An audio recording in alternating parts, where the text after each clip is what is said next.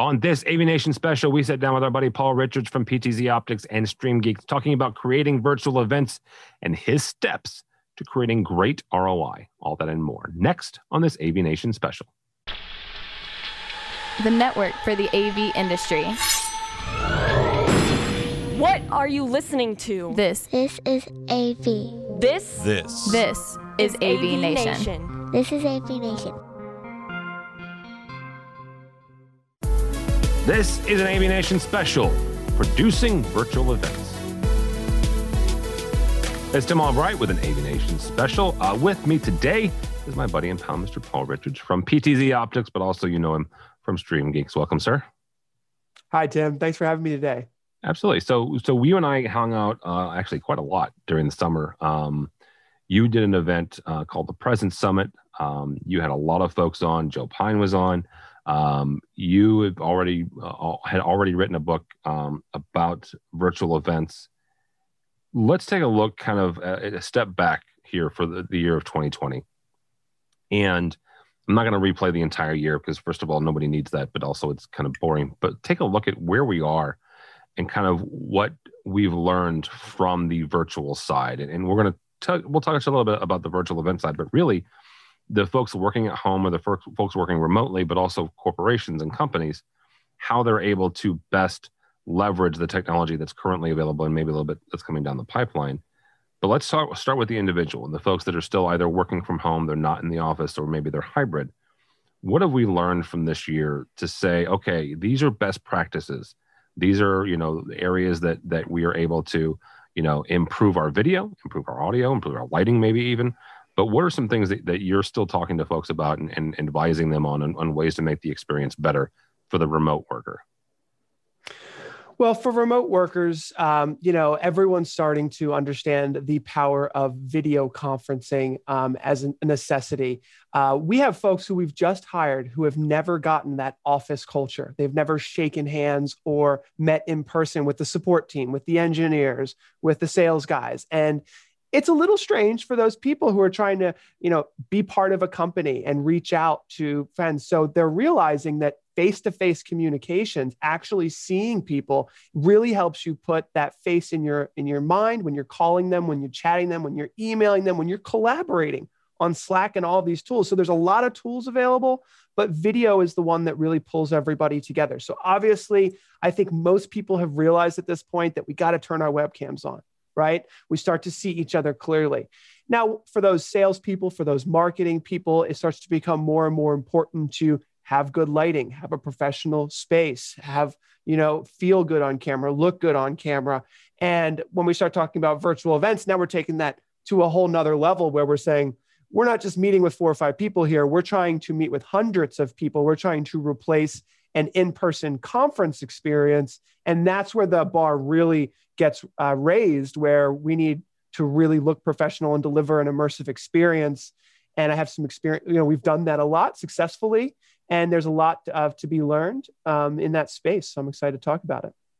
Well, let's chat about that part for a second. You used a phrase that some folks will use in marketing, but when the experience happens, it's not exactly that. And that's the immersive part, right?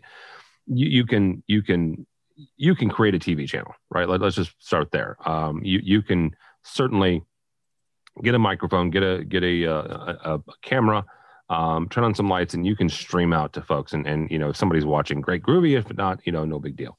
It's kind of the definition of old school broadcasting. What you're talking about, though, is a completely different setup, though. The immersive part, the back and forth, the two-way communication. Not just the one to many, but the many back to the one to give that kind of feedback. When you're looking to help create or you're advising somebody else, how would you define an immersive experience when it comes to virtual? Well, the first thing that I would mention, and you mentioned the book, I wrote the Virtual Ticket, and a lot of what I wrote in this book came from Joe Pine's book, The Experience Economy, is that the immersive experience is just one part of a total experience. So when you're thinking about setting up a virtual event, what you're really doing is you're designing time. You're designing the time that your attendees will hopefully enjoy spending with you.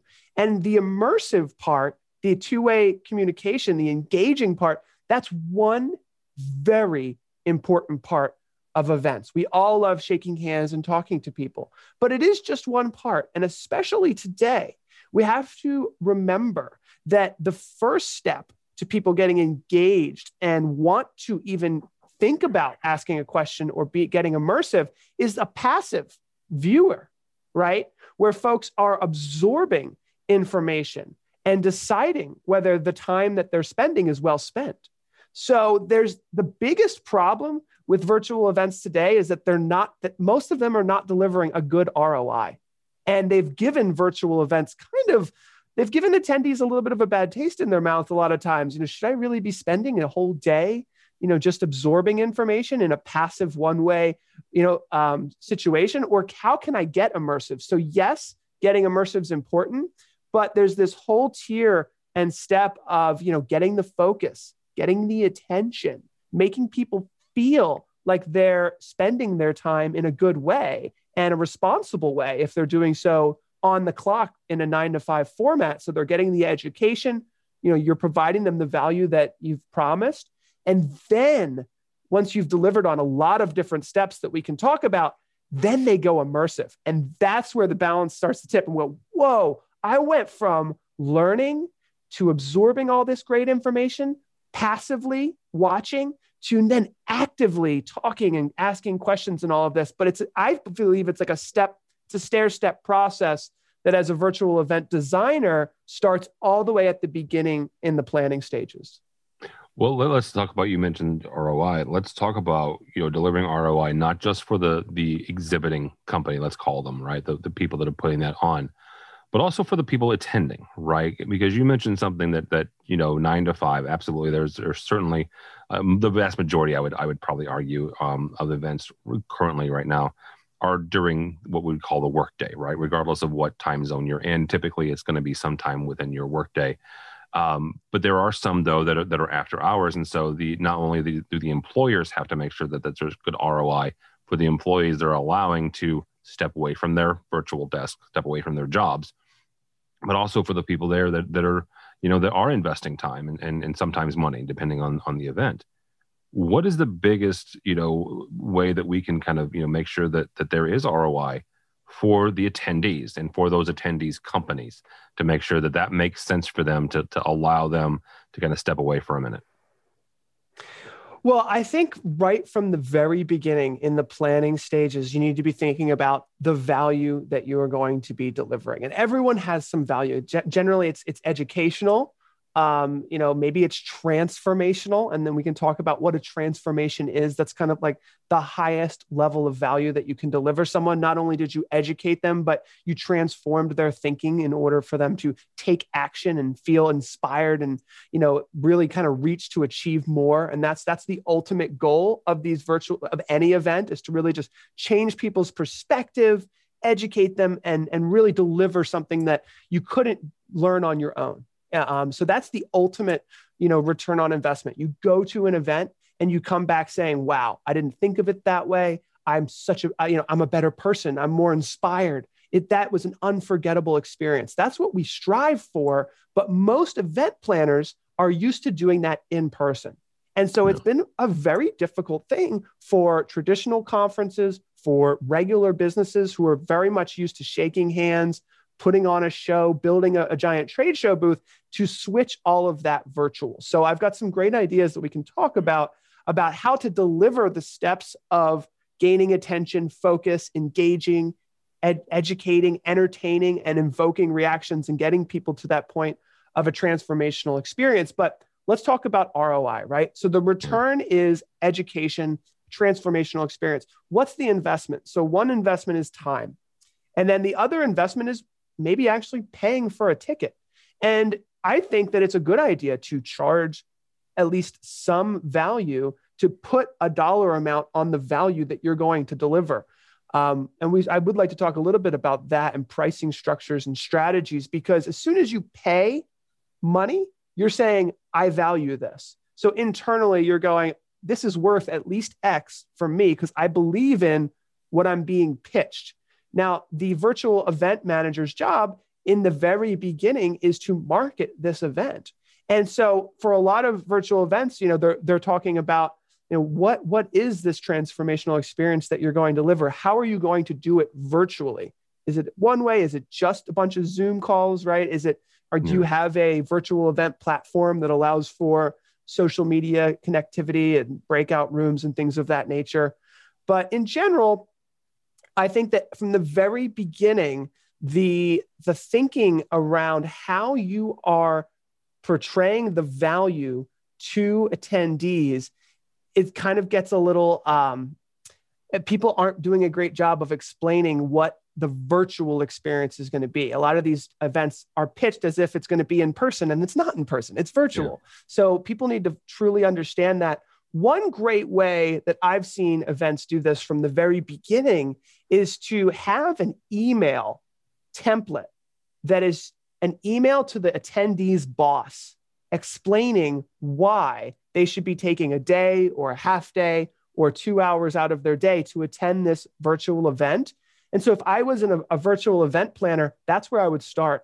I would write an email to the attendee's boss and say, this is from the attendee to his boss or her boss, and say, this is why I need to take 4 hours out of my day. This is what's going to happen. This is how I'm going to actively participate. This is going to be the takeaway. And this is why I need X amount of dollars from the company to buy a ticket. And then not only are you getting the buy-in from the attendee, because him or her is asking his boss for their time, but he's also asking possibly for a financial, obligation to say, yes, from the boss, spend $50 on this ticket. I approve that because the value looks like it's there. Now it's on the attendee's job to get that value out of the event. Yeah, certainly. Absolutely. So let's kind of break down some of these things. Let's stay on pricing for a second. And you mentioned the fact that asking people for that investment, right? Not just the time investment, also the money investment. So there are some certain schools of thoughts that say absolutely, folks that tend to pay a ticket tend to, that there's a higher retention rate, I guess is the industry vernacular there. So let's talk about pricing strategies, right? I mean, obviously, I shouldn't say nobody. There are very few folks that you would have to create a stupendous event for it to be $1,000 a ticket or $2,000 a ticket, but also you get all the way down to I'll change it. I'll charge $1, right? Well, that almost is basically free. So what are the structures? What are the strategies that when you talk to folks, how do you advise them on making sure that you find that balance?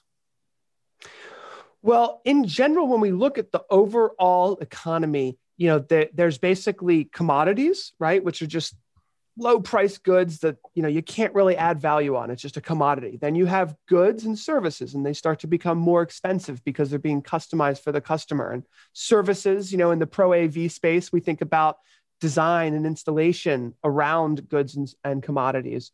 But then on top of goods and services, the way that Joseph Pine looks at the experience economy is above goods and services are experiences and transformations. I mean, there's a reason why when there were concerts, people would pay $100, $200 to see their favorite musician, way more than the CD cost. It's the same music, but the experience with that music is live and it's interactive and it's engaging and it's a group, communal, amazing, transformational experience when you go to a concert. And so it is, you can charge for it and you should. And money is used to amplify the experience. So it's very common to spend money for things that you think are going to be of value to you. So when we're trying to think about this realistically, I think that you have to think about, look, if the in-person ticket is $1,000, is the virtual experience truly going to be the same value as the in-person experience? Maybe not. Now, it's interesting to think about this from 2 points of view. One is the attendee, and the other point of view is actually the exhibitor and the sponsors who generally spend the most money on these events. The sponsors, the exhibitors, they can spend tens of hundreds of thousands of dollars paying the event managers for the exposure that they offer with the attendees. So there's two different people we're looking at here, and there's a balance. So it depends on every virtual event's different, but could the entire virtual event be subsidized by sponsors? Are there 4 or 5 sponsors that are willing to pay hundreds of thousands of dollars for the exposure that your event offers, and therefore allowing you to lower the ticket prices? Even if that is true, I still think it's a good idea to offer some type of VIP access, because people are willing to pay money to amplify their experiences. And if you're not offering a paid option, you are totally missing out on just the way that humans like to spend their money in order to gain exclusive access. So with the Presence Summit, and I know you were part of this, we had a free option, which was the live stream that's available on YouTube and Facebook to maximize the exposure of our event, which worked out really well. We had thousands of viewers online, and we engaged with that social media content, and a lot of shares and comments, boosted our organic search engine optimization and social media platform or algorithm exposure. But then we also offered paid options, which allow either sponsors to pay or VIP access to speakers after they present, or breakout collaboration Zoom sessions, which we found very helpful. And in those spaces, the people that pay, they get the most out of the event because they're committed. They show up. They're there because they got it approved. And, it's really interesting. Virtual events are all over the map right now. You got to think about the value that you're going to deliver, think about your target audience and how much are they willing to pay, because they do want to pay. They should value your virtual event. And so you should offer a paid exclusive virtual experience. Well, let's talk about creating that virtual event. So when if I am I'm a manufacturer, I'm just somebody, right, who wants to create a virtual event. Walk me through those steps, right? What are not just the first question you're going to ask, but also, what are the steps that you would advise walking me through when in creating a virtual event?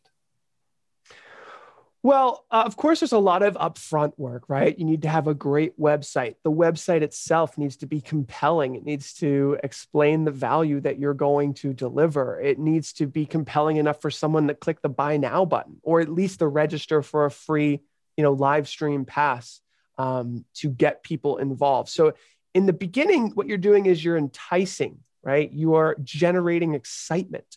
You're trying to gain attention. You're trying to get those attendees to email their bosses for approval for their time. So there's obviously a lot of upfront work. And what the way events work, Tim, it's about promotion, right? Think about the promoters that are handing out tickets on the corner in Las Vegas or any major city to an event. It's the same thing now, but it's all digital. It's all virtual. And there's a million ways to use Facebook and Google and all of those things to get the attention that you need. If you're a small company or a manufacturer in the Pro AV space, it's a great idea to partner up with other companies who have audiences. So with the Presence Summit, we brought on Starin Marketing, a great distribution company from the Midwest who was able to invite all of their partners. We partnered with NewTek. We partnered with Zoom. We partnered with, maybe 10 or 15 other companies. Each one of those people had a chance to speak. They had a chance to have sponsorships, and together with 10 to 15 other companies, that really helped generate the excitement. Everyone used their social media platforms, and we came together to get the enticing. But from there, one way I like to think about it is almost like a traditional theater, because we're here to be, people generally are joining these virtual events for education, but they like to be educated in a modern way that really mixes education and entertainment. So we really do kind of want to entertain them. I mean, look at any show that you ever pay to go to, whether it's the Grammys to watch it on television or, a concert, there's some entertainment, right? There's an MC, there's fun way of introducing the educational events that are about to unfold. So what I like to think about is once you've enticed them, once you've got their attention, once you have them there, there's a process of setting the stage.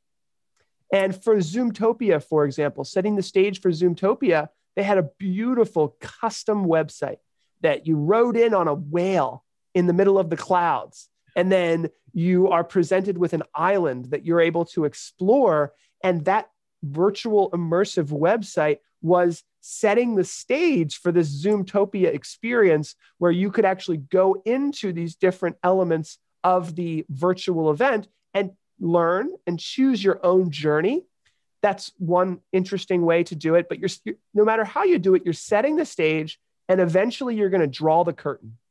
And you're going to draw the curtain, and for the Zoomtopia, Eric Yuan, the CEO, comes out, right? So you've set the stage, you're drawing the curtain, and the audience is starting to get prepared to be part of that very first impression that's so important for them to decide whether everybody's one click away, Tim, from let's just watch this on YouTube. Yeah, absolutely. Right. So we're set. It's that entice and stage setting part of it is so important. And that's why lighting comes into play. Cameras come into play. Having a beautiful studio comes into play. But then from there, you've set the stage. Now it's time to engage. Now it's time to introduce drama. Now it's time to tell a joke. Now it's time to start ascending toward some type of climax where people go, wow, I'm about to climb this mountain with the CEO of Zoom. It's been a rocky road, right? I mean, it's been a crazy 6 months, and now he's going to explain the good and the bad. And it's important to kind of ascend to a climax, which could be multiple different panels. It could be pre-recorded videos. It could be engaging with viewers and comments. There's a million ways to kind of ascend, but it should be exciting. It should be fun. You're ascending to this awesome thing. Maybe it's a massive giveaway. Maybe there's a grand prize, some sort of amazing thing that everyone has come to see. A keynote speaker, Dave Matthews Band played at Zoomtopia. And then when you get to that climax, you want to plan that, right? If we're talking about designing a virtual event, you should know as an event planner, where is that spot that everyone's waiting for? We're going to this place. And then you want to coast into a resolution. What do you want your virtual event attendees to take away from this? Do you want them to buy your product? Do you want them to think about talking to your salespeople because now they better understand your service in the context of what they've just learned? So you coast into this resolution, and you've heard this one, Tim, but you want to make a classy exit, right? You've heard about that. Drop the mic, make a splashy exit. And then from there, you want to impress, you want to surprise, you want to thrill, and then you want to extend a little bit. You want to push the limits. You want to go the extra mile. This is where you have those virtual swag bags. This is where you introduce all of your attendees to a LinkedIn networking group where it's like, yes, the event's over, but it was so amazing. And now you have all these virtual friends, all these attendees. You can collaborate with them all year long in a Facebook group, in a LinkedIn space. Here's that additional extension of something that is real. And we have a Presence Summit group on LinkedIn that's quite active. And so these Facebook groups, these networking spaces, these virtual events can just become a catalyst for so much more. And again, I think that's another spot where virtual events, they think, it's over. Okay, it's over. Goodbye. When it should be it's so much easier to do a virtual event than an in-person event. Maybe they should be more frequent, and maybe they should be part of something larger that builds an ecosystem of collaboration and, teamwork and all those things that come with networking. That was a lot. So we'll let folks kind of unpack that. As we wrap up here, though, one last thing, and I would be remiss if I didn't ask you this. You in PTZ Optics, but also StreamGeeks, and if you're not familiar with StreamGeeks, you need to follow them on YouTube. Really, really great content. Talk for a second about how you guys have been able to leverage not just the cameras, because obviously PTZ Optics, that's what you do, but also that kind of that interactivity and that connection, real time connection with not just your audience, but also potential clients, existing clients, and how you've been able to leverage kind of that daily and that weekly interactivity to help others, to help kind of advise folks from who've been using your product or looking to use your product. You guys have really taken not just the virtual side, the virtual events, but also the daily interactivity and the daily kind of the shows, And then it's not just a TV show. It's not just broadcast. You really are talking to folks in real time, those that are watching you. So how did you guys kind of evolve into that? And what would you say if somebody's looking to do that kind of in their space? Obviously in your space, you make cameras, so it makes sense. But, in their space, maybe that doesn't make sense, but something else where they're able to have a touch point for their clients. Well, live streaming has become incredibly popular for that reason exactly, Tim. It's that authentic communication with audiences all around the world.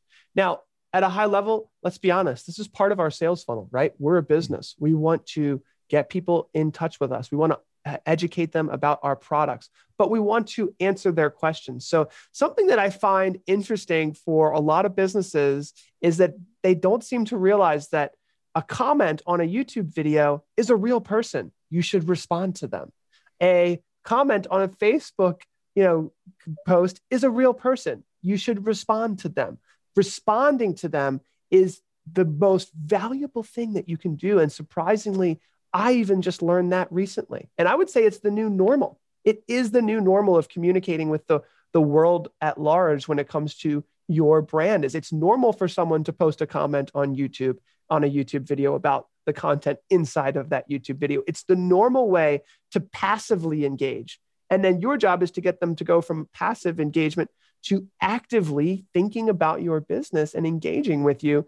And it does take some skill of prompting that engagement. So if you're going to make a YouTube video about your product, maybe you should say, comment below and let us know what you think about this, and actually invoke that engagement. Because what's happened for us, and this can happen for any business, is that when you get a large enough audience, like we have about 25,000 YouTube subscribers. Once you start to get around 5,000 or 10,000 subscribers, you get enough people watching your content, your live streams, your videos, and commenting that you get this beautiful golden loop where you ask a question, they answer it. The customers give you the features that they want to see in your next product. Your customers guide you to the partnerships that you should be thinking about.